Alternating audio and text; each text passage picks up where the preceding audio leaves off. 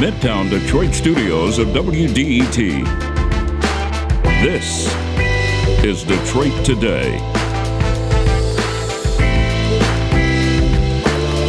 We're going to talk about poverty today. First with Princeton sociologist Matthew Desmond, the author of Evicted, who has a new book out, Poverty by America, that pushes us to think more broadly about who the poor are in our nation.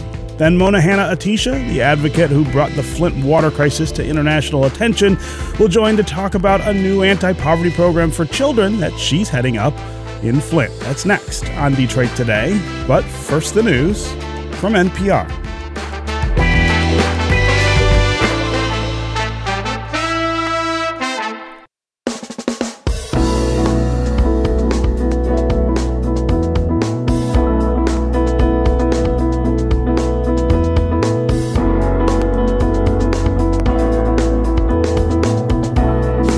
Good day, everyone, and welcome to Detroit Today on 101.9 WDET. I'm Stephen Henderson, your host, and I'm really glad you've decided to join us. There's a pretty fundamental idea in this country around the concept that if you work hard and get educated, well, you'll be successful. Lots of people believe in this and work at it every day. There is this notion, very American, that if you put in enough time, energy, and effort to the thing you're trying to accomplish, well, you'll achieve it. But that broad idea hides many other truths about life in this country. Over the last 50 years in particular, inequality has grown as our economy has changed to favor those at the top far more, and as costs for things like education and healthcare and housing have skyrocketed, yanking away from folks at the bottom of the economic ladder the opportunities to move up. The nation's fundamental inequalities, gathered around the racism that has been baked into the system from the jump, is a constant aggravator of those economic trends. And this toxic brew has left America, which is the richest country in the world, with an awful lot of people who live in poverty.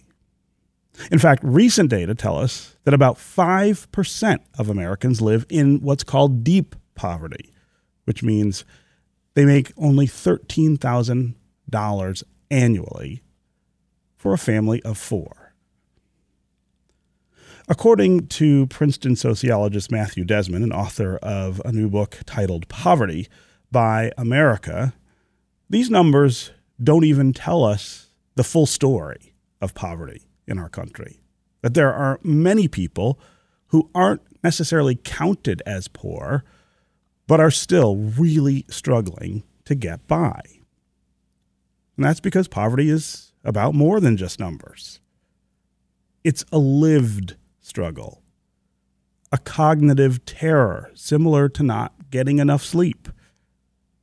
It's the loss of liberty for so many poor folks who are incarcerated in jails and prisons. And of course, poverty is also embarrassing. Many consider it a sin or a disease, as if it can be caught like an infection. Why do we still have so much poverty in America? What's causing it, especially as our federal government spends more and more on anti-poverty programs? And what do we need to do in order to end poverty in America? Or at least end the deep intergenerational poverty that has taken hold of so much of our country. That's where we begin the conversation today. And we've got Matthew Desmond here with us. I want to say before I introduce him that he has been a guest on the show before, several years ago, after his first book, Evicted, came out. He was the featured author in our summer book club here on WDET. So, Matthew, welcome back to Detroit Today. Thanks, Stephen. It's great to be back. Yeah. So I want to start here. You lost your home as a child growing up in Arizona. I want to have you talk just a little about that experience and how it shaped your understanding of poverty and hardship in America early on. We did. I grew up in a home that didn't have a lot of money. We often got our gas shut off. And when I was in college, we lost our home to foreclosure after my parents declared bankruptcy. And I experienced that shock, like a lot of folks who were struggling experienced their own shocks with embarrassment. I blame my parents. I blame my family. It was a personal narrative for me. And I think that getting older and becoming a sociologist, part of my job is to kind of turn personal problems into political ones, to quote C. Wright Mills, to say, look, you guys win something through something, but you're not the only ones. And there's a bigger game afoot other than individual decisions. And so I think that, seeing how my family was pressed and stretched by our poverty really drove this question about why inside of me, why all this suffering amidst all this abundance. And as I said in the open, I think one of the really powerful points you're making in this new book is that the numbers we use to quantify the problems that we have with poverty in America in some ways really obscure the reality of what it looks like and what it feels like and what the effect of it is on people's lives. I want to talk just a little about what you make of the way we measure poverty in this country and how we might have a different line or barometer for defining it. We measure poverty as an income level. If you fall below a certain income, you're considered poor. But that's not even close to scratching the surface. There's plenty of poverty above the poverty line, so to speak. 1 in 3 of us live in households bringing in $55,000 or less. Now, many of those families are considered poor, but what else do you call trying to raise 2-3 kids, in Ann Arbor or Milwaukee or Chicago on $55K or less? You call it struggling.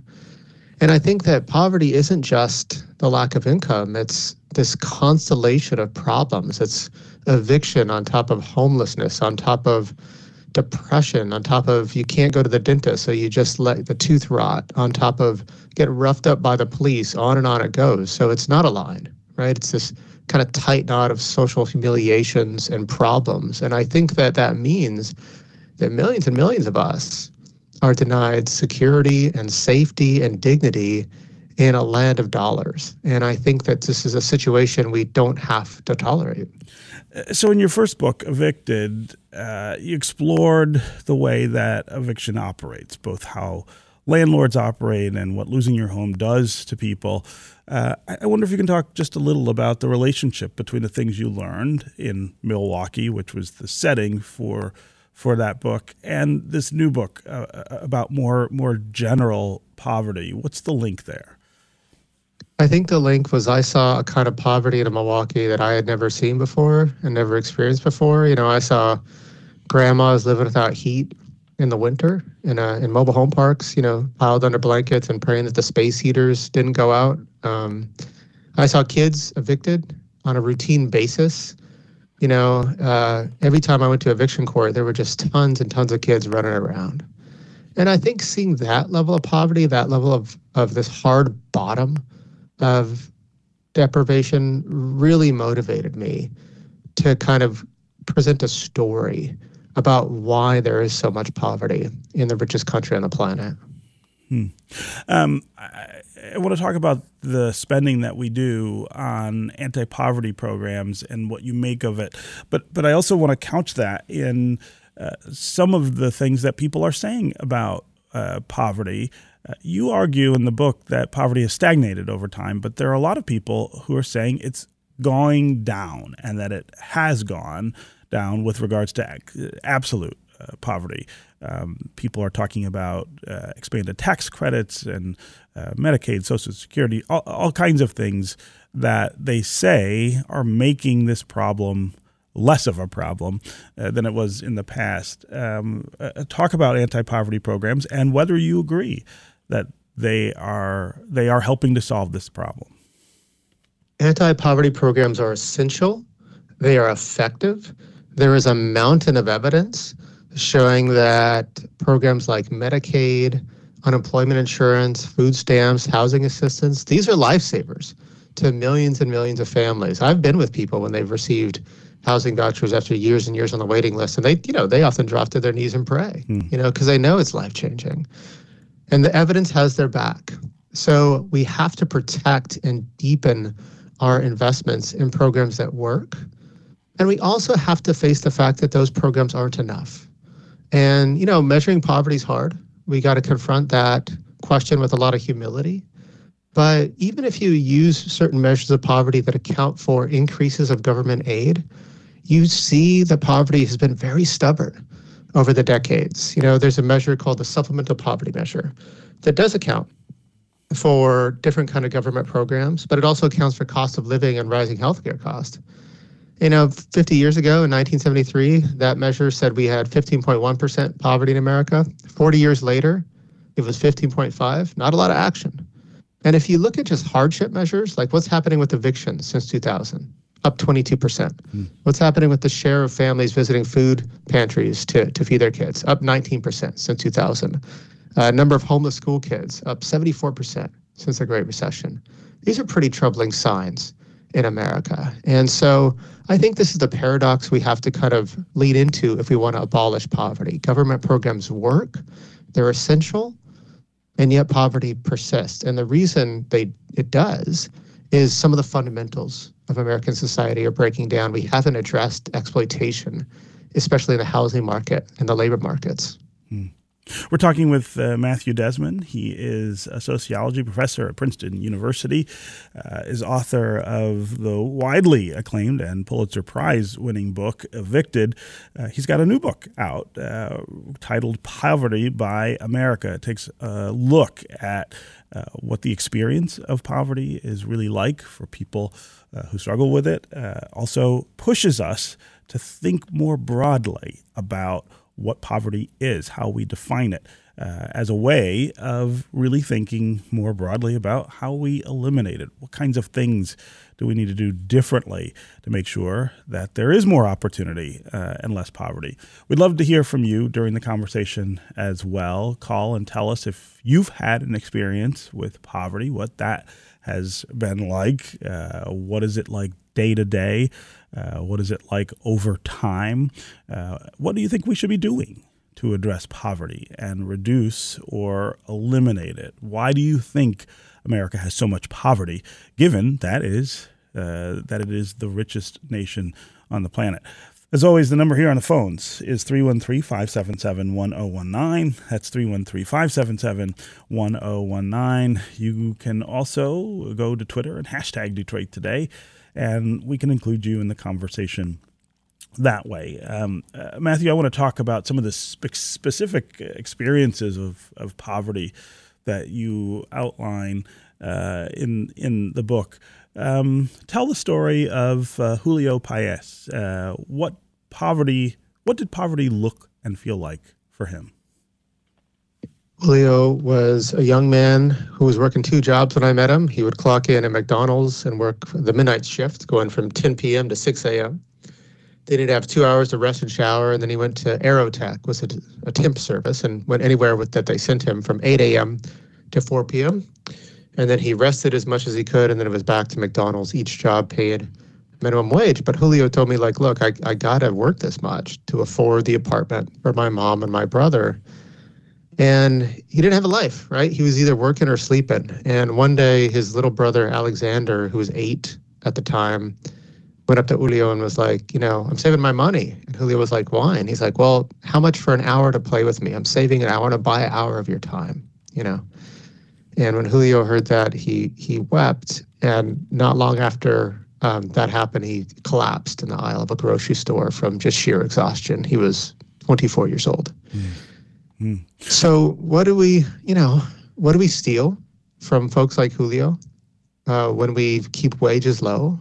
We steal their life and their health and their family. that human cost is, of course, a theme that comes up over and over in the book. It's really tough, of course, to be poor, but you talk about something called the bandwidth tax, the type of cognitive load that being poor it means for so many to have to deal with. Explain more about what you mean by that term, bandwidth tax.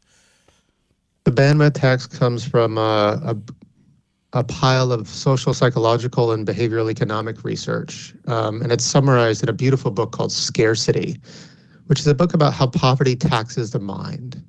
And the bandwidth tax is something that I think a lot of us can relate to. We've all been in situations that are emergency-like situations, where we're in the hospital waiting room. We can't think about anything other than that person on the operating table, or we're late to work. We slept in and we're racing to a job interview, something like that.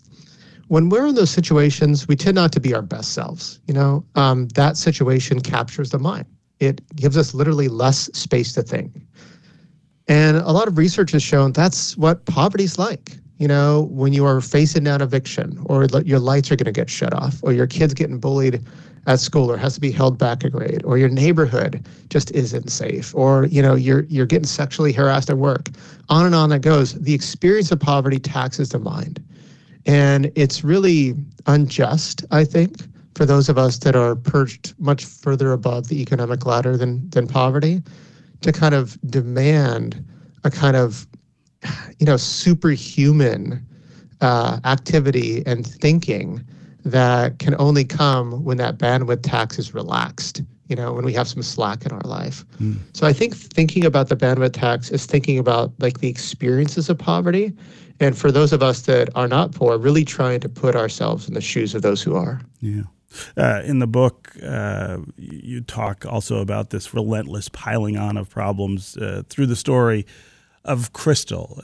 Tell our listeners about her struggles.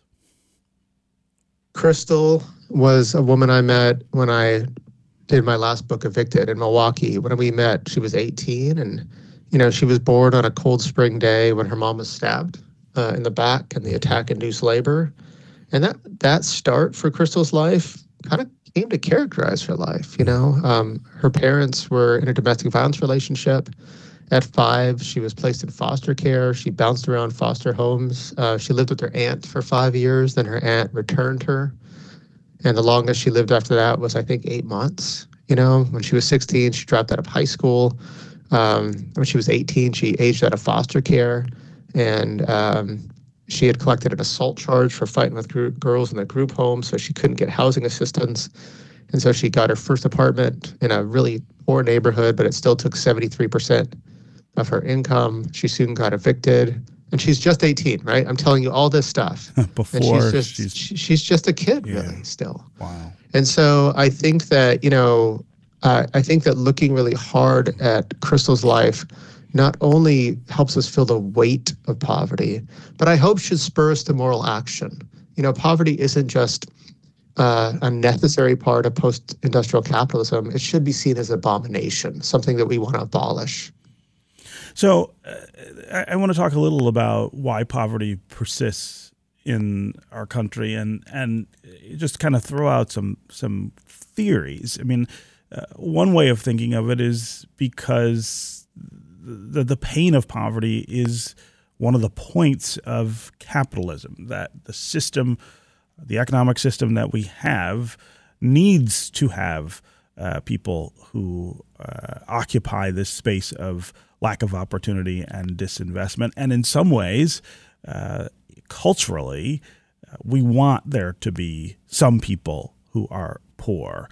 I guess another theory is that we believe that using our resources to try to help people get to different spaces will just be a drain on the system and create a dependency for them. I wonder what you make of why we continue to struggle with this, and why we can't make decisions that would create better opportunities, that would alleviate some of these things that you detail so wonderfully in the book. when you read the early capitalists, they think that this system is going to abolish poverty in the world. Mm-hmm. John Stuart Mill famously said, if this causes widespread deprivation, I'm going to be a communist. This was a champion of free markets. The capitalism we have in America, it's unique. It's a uniquely low-road capitalism. And you can go to capitalist countries overseas, and you can see a lot less poverty than we have here. So there's nothing inherent about capitalism that demands or requires all this poverty and the kind of desperate, hard poverty that we tolerate in America. And you can see this with other capitalist countries that just make deeper investments in their people. And speaking of welfare dependence and those deeper investments, if you look at the data, there's very little evidence of welfare dependency, actually. And there's been very little evidence for a long, long time. What there is evidence of is welfare avoidance. Folks not getting connected to programs that they really need and that are designed for them. Most elderly Americans who qualify for food stamps don't take them, don't use them. 1 in 5 workers who qualify for the earned income tax credit, which is this once-a-year bump for our poorest paid workers, they don't take that, and on it goes. And, by my calculation, we're leaving over $140 billion every year in unused aid because, families aren't getting connected to these programs. This is not a picture of welfare dependency, right? This is a picture of us doing a terrible job of getting that aid out the door. So, Stephen, why is there so much poverty, right? And my answer is because a lot of us benefit from it. A lot of us benefit from it. Some lives are made small so that others may grow. And I quote this line in the book by Tommy Orns, the novelist, where he writes, it's like these kids are jumping out of the windows of burning buildings, falling to their deaths.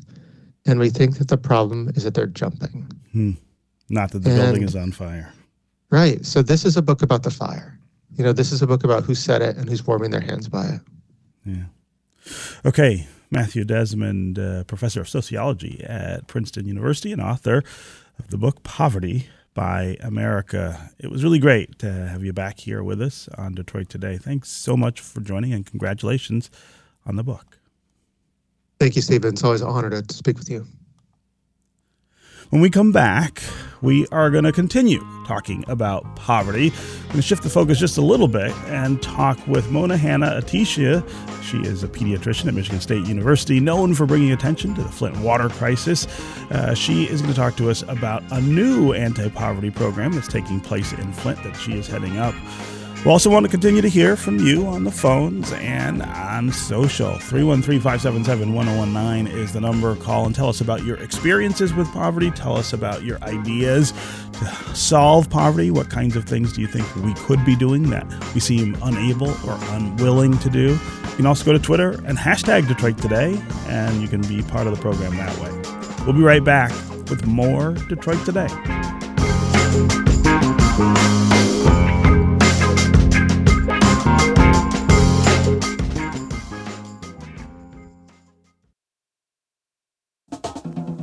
WDET is your connection to what's happening in Detroit. WDET is your place for open dialogue about the issues that impact you. Stay in the know. This is WDET FM, Detroit's NPR station.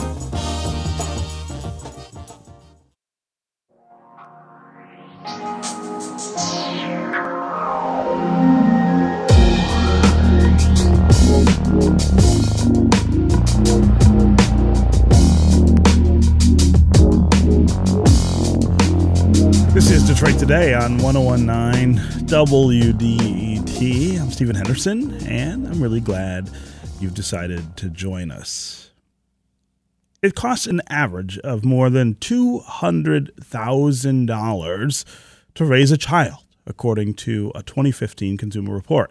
It's all to say that raising babies is no easy feat. Medical bills, childcare, new clothes for a growing child, all of it adds up pretty quickly. But what happens if you don't have enough? In our earlier segment today, we explored poverty's far-reaching impact with Matthew Desmond, who is a Princeton sociology professor. Unfortunately, this is also a reality for many people here in the state of Michigan. In Flint, around 50% of children live in poverty, according to the 2020 census. Dr. Mona Hanna-Attisha, who is a renowned pediatrician and whistleblower during the Flint water crisis, observed the overwhelming effects of poverty on people's health up close when treating children at Flint's Hurley Children's Hospital. Recently, Dr. Hanna-Attisha, along with her colleague Luke Shaefer, a University of Michigan professor and director of poverty solutions there, created RX Kids, an initiative beginning in 2024 for many Flint residents. In this program, Flint parents are going to be receiving a cash allowance of $1,500 plus $500 a month for the first year of their child's life. Imagine that, if for the first year of a child's life, there's $500 a month coming in just to help. There are lots of ideas about universal basic income and the kinds of ongoing support that would either greatly reduce or eliminate poverty in our nation. Here's one that is unfolding right here in Michigan. We've got with us today Dr. Hanna-Attisha and Luke Shaefer to talk about this new program and what it will mean for families in Flint. Dr. Hanna-Attisha, welcome back to Detroit Today. Stephen, it is always lovely to be with you. Yes, great to have you here. And Professor Luke Shaefer, welcome back to Detroit Today. Stephen, thanks so much for having us. Yeah. So, Mona, I'm going to start with you. Tell us about RX Kids, what the program is, how it came about, and who's going to qualify for this. Yes, I'm so excited to tell you about RX Kids. It is a first in the nation effort to eliminate infant poverty. We know increasingly what it means to be born into and to grow up in poverty. We know what it does to developing brains and to really the life course of children. For so long as a pediatrician, I've wished for the ability to prescribe away poverty, to prescribe an antidote to poverty, and that hasn't been possible. I think for many of us, we thought we can't fix poverty. There's a lot of problems out there. This is a really hard one to fix. And I'm tired of band-aiding. So much of what we do in healthcare, so much of what we do in society is really band-aiding the consequences of not preventing and poverty. So RX Kids is this crazy, big, huge, never been done before effort to tackle this. We are going to prescribe, like you said, every pregnant mom in Flint an unconditional cash allowance during mid-pregnancy. And then during that first year of life, every baby is going to get a $500 unconditional monthly cash allowance. Like you said, Flint it's the poorest city in our state. Mm-hmm. Our child poverty rate is 3 times state and national averages. And when you look at the youngest kids, and especially in that perinatal period, that's when poverty spikes. So right before a baby's born, mom loses income. They often kind of drops out of the workforce. Babies are expensive, like you said. Our child care costs are sky high. Parental leave policies are lacking. So the period that families are most poor is actually this kind of prenatal infancy period, which is maddening for me as a pediatrician because that is the most important time period in a child's development. Your brain actually doubles in size in that first year. So the intervention is we'd like to do, we wish we could do this like most countries for all of childhood, mm-hmm. but we are narrowing this intervention to this prenatal infancy period, and everybody in Flint qualifies. And that's what makes this different than any other pilot out there. This is a citywide intervention to eliminate poverty.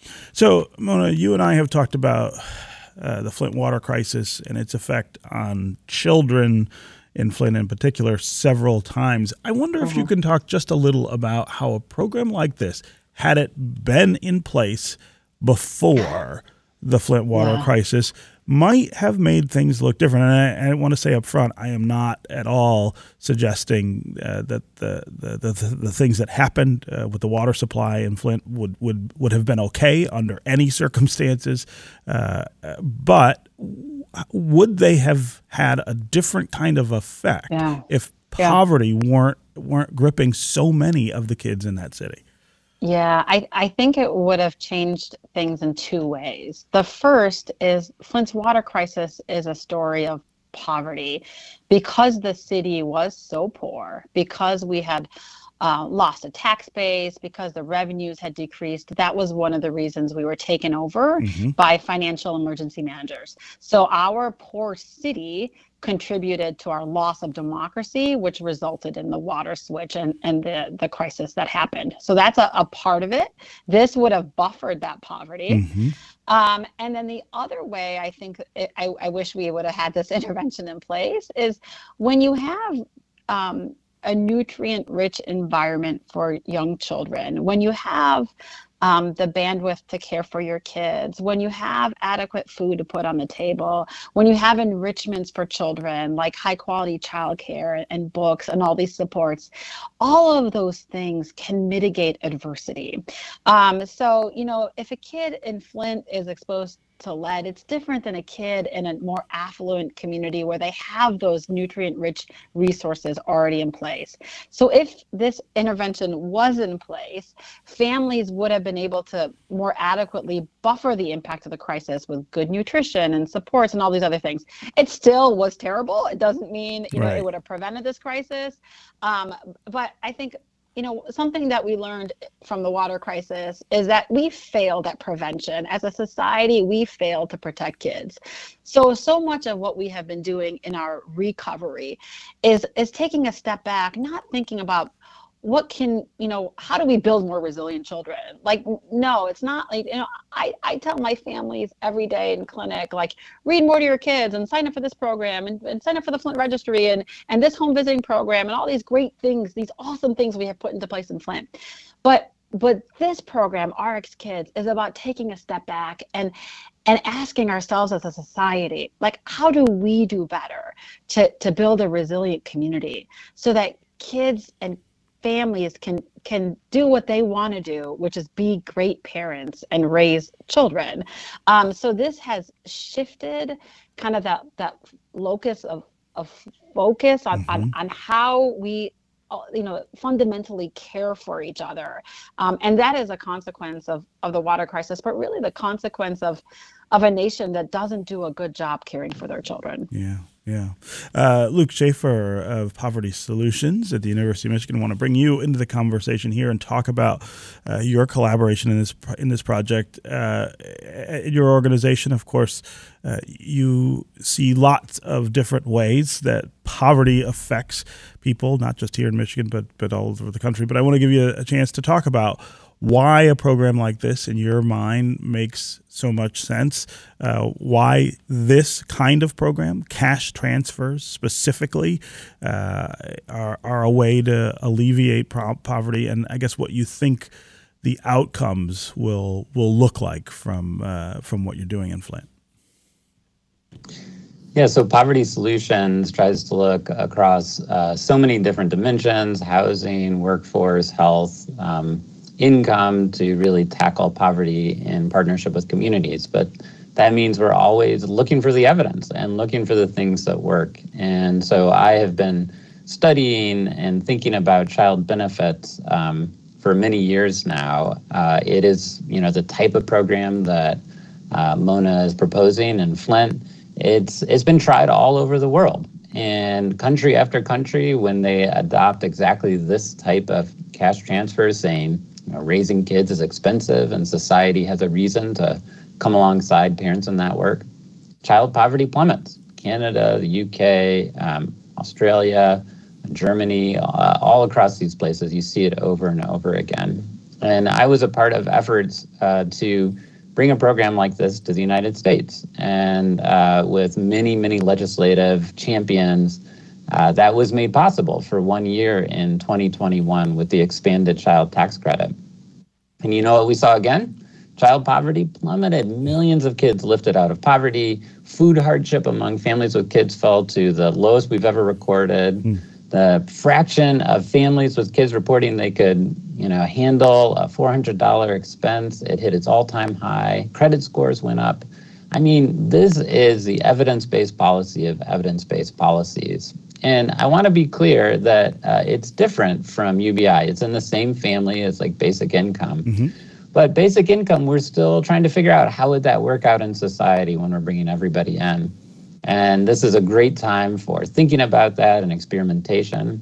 Child benefits like this, child allowances, they've been tried over and over again. And we see child poverty fall.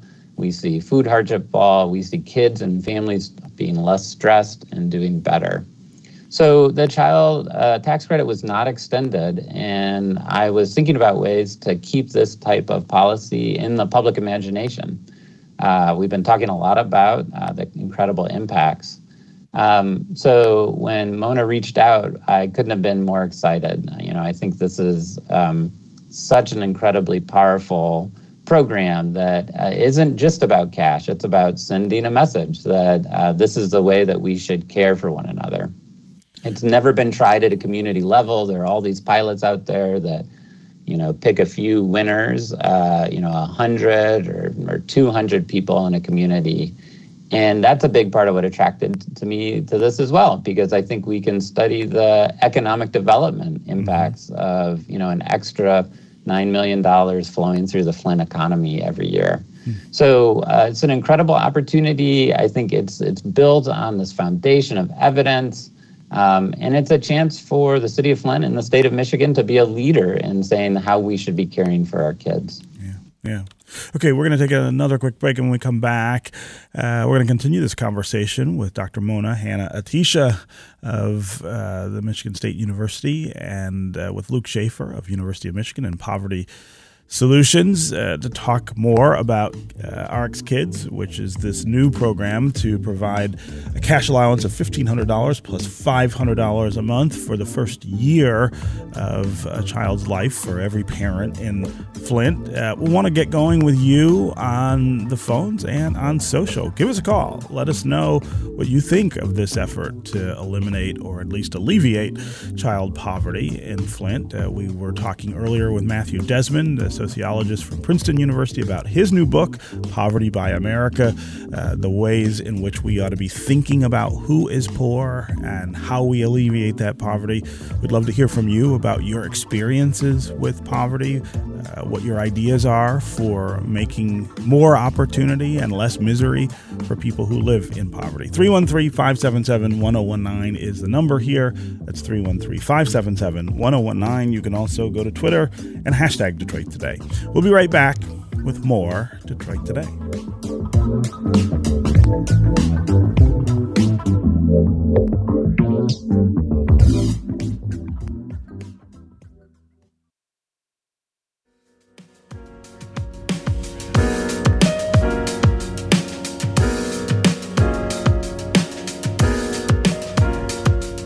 This is Detroit Today on 1019 WDET. I'm Stephen Henderson, and thanks for joining. Imagine if every person who was going to welcome a new child into their lives got $1,500 plus $500 a month for the first year of that child's life. That is what's going to happen beginning in 2024 in Flint, Michigan, the site several years ago of the Flint water crisis.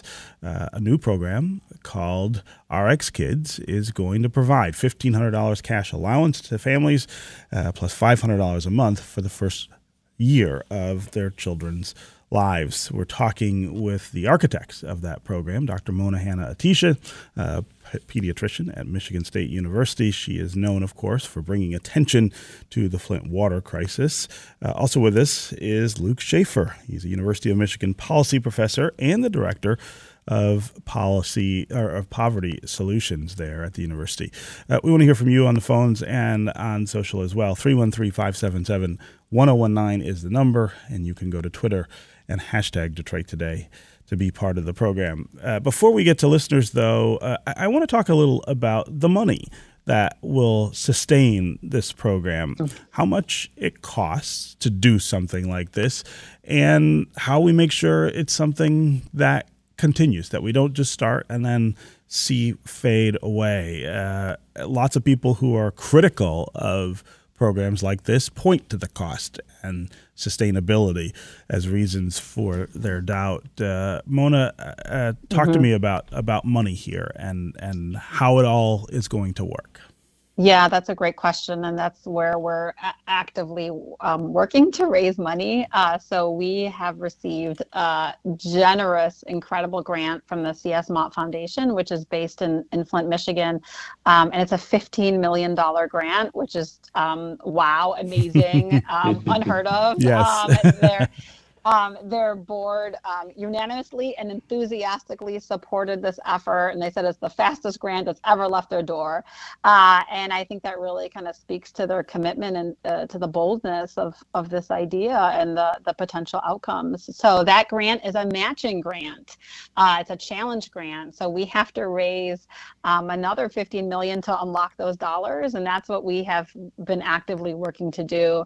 Yesterday, the Michigan Health Endowment Fund joined our family of funders. With the Community Foundation of Greater Flint has joined, the Hurley Foundation. We have been talking to foundations across the country who are interested in this really novel work. And we're trying to also leverage support from government. We want a whole village of folks to be behind this work. So we are working with the state. We are working with city government to try to also leverage additional resources. And that is where we see the opportunity for sustainability and scalability. Everything that we have done in Flint has not been about Flint. Everything that we have been doing is about really shining a spotlight on how we can help very similar kids and communities all across this country who don't have the same opportunity as other kids, be it from the Infrastructure Act, which is replacing lead pipes across the country, to our fruit and vegetable prescription program, which has been part of the U.S. Farm Bill. We have this track record of translating practice into policy to help, once again, kids and communities everywhere. So even before this program is starting, we are trying to figure out how to make this a national program. And maybe I can have kind of Luke jump in here as this policy expert, especially kind of with the child tax credit and different opportunities of how we can make this nationwide. Yeah, so the part of the building of this towards that first year of life, and even before the first year of life, builds on this evidence that so much that goes on with kids is really shaped in those, at the very beginning. And so that means that it is a possibility of something that we can do that is cheaper, right, as a nation. So if you just put a few numbers into context, we spend about $450 billion on Medicaid every year. That's an efficient program. It's an incredibly important program. To do the child tax credit and to make child poverty plummet to the lowest level ever, that would be, to keep that program would be about a quarter of that cost, about $100 billion. So I think that's a pretty good deal. But to do this, right, to sort of surgically focus, especially for families who are on Medicaid. So if we think about the 40% of kids that are born with Medicaid coverage, to do this for the entire nation, so I give you $450 billion for Medicaid, $100 billion for the child tax credit, this would cost something like $12 billion a year to have this safety net for, 40% of all of our kids. So even if we did it for every kid, right, we're still talking about a tiny fraction of the cost. And you can think about all the incredible positive impacts over time. We have new studies that show an extra $1,000 in that first year of life impacts people's earnings in their 30s, right, decades later. So the potential for impact is just incredible. And there are lots of different funding streams that we can think of where states might be able to adopt this for other cities. So maybe it starts in Flint, but we would love, love, love for it to come to Detroit. Or Benton Harbor, or parts of rural Michigan that are really struggling. Or maybe it could be adopted by an entire state. And so this is really about showing a model. I think a model that is, financially a really great deal for states in the nation to really support families in that critical first year of life. Yeah, yeah. Again, 313-577-1019 is the number here on the phones. Let's go to Judy in Detroit. Judy, welcome to the show. Oh, my goodness. Hello. Hi. Can you hear me? Yes, we can hear you. Yeah, no, thank you for having me on the program. I don't really need to make a question, but a comment that I think that a lot of people tend to equate democracy with capitalism, and the two are totally different. Yes, we have the freedom to move forward and what is best for us.